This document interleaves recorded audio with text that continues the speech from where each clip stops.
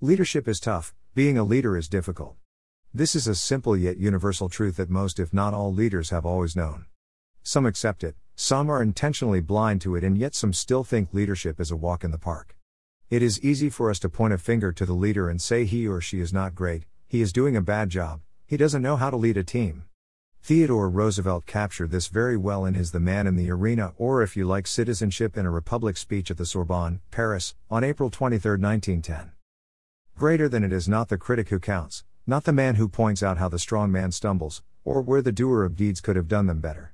The credit belongs to the man who is actually in the arena, whose face is marred by dust and sweat and blood, who strives valiantly, who errs, who comes short again and again. Leadership, like greatness, is a meal not for all men. It is especially difficult for leaders in the information and digital age to deliver on their mandate. As the man in the arena, and as the person whom the back stops with, what are some of those 3 critical things that you need to be aware of when you do not know the answers? Here are some.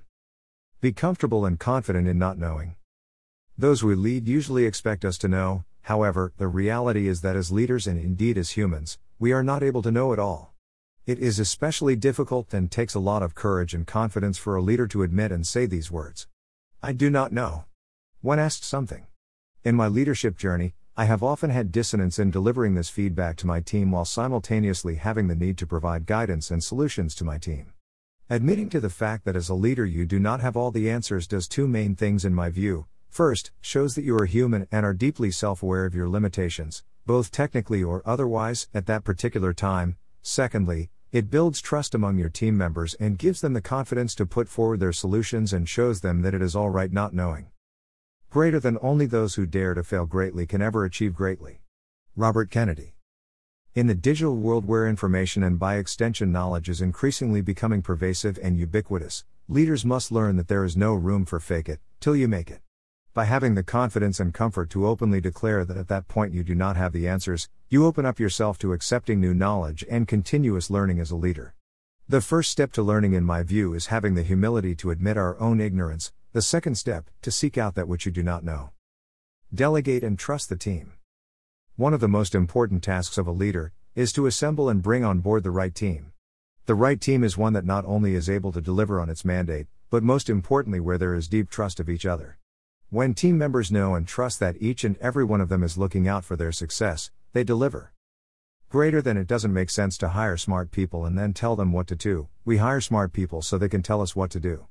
Steve Jobs.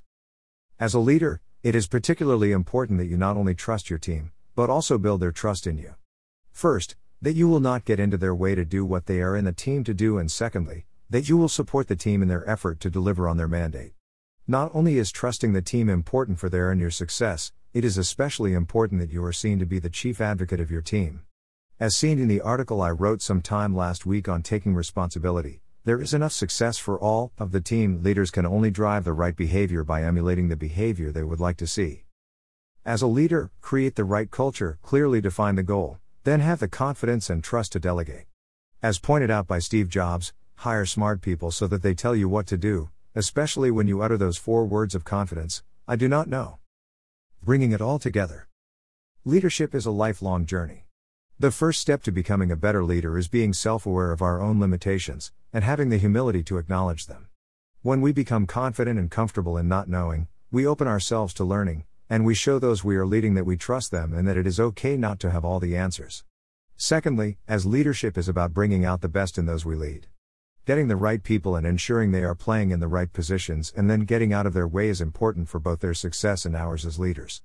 In the end, greater than the credit belongs to the man who is actually in the arena, whose face is marred by dust and sweat and blood, who strives valiantly.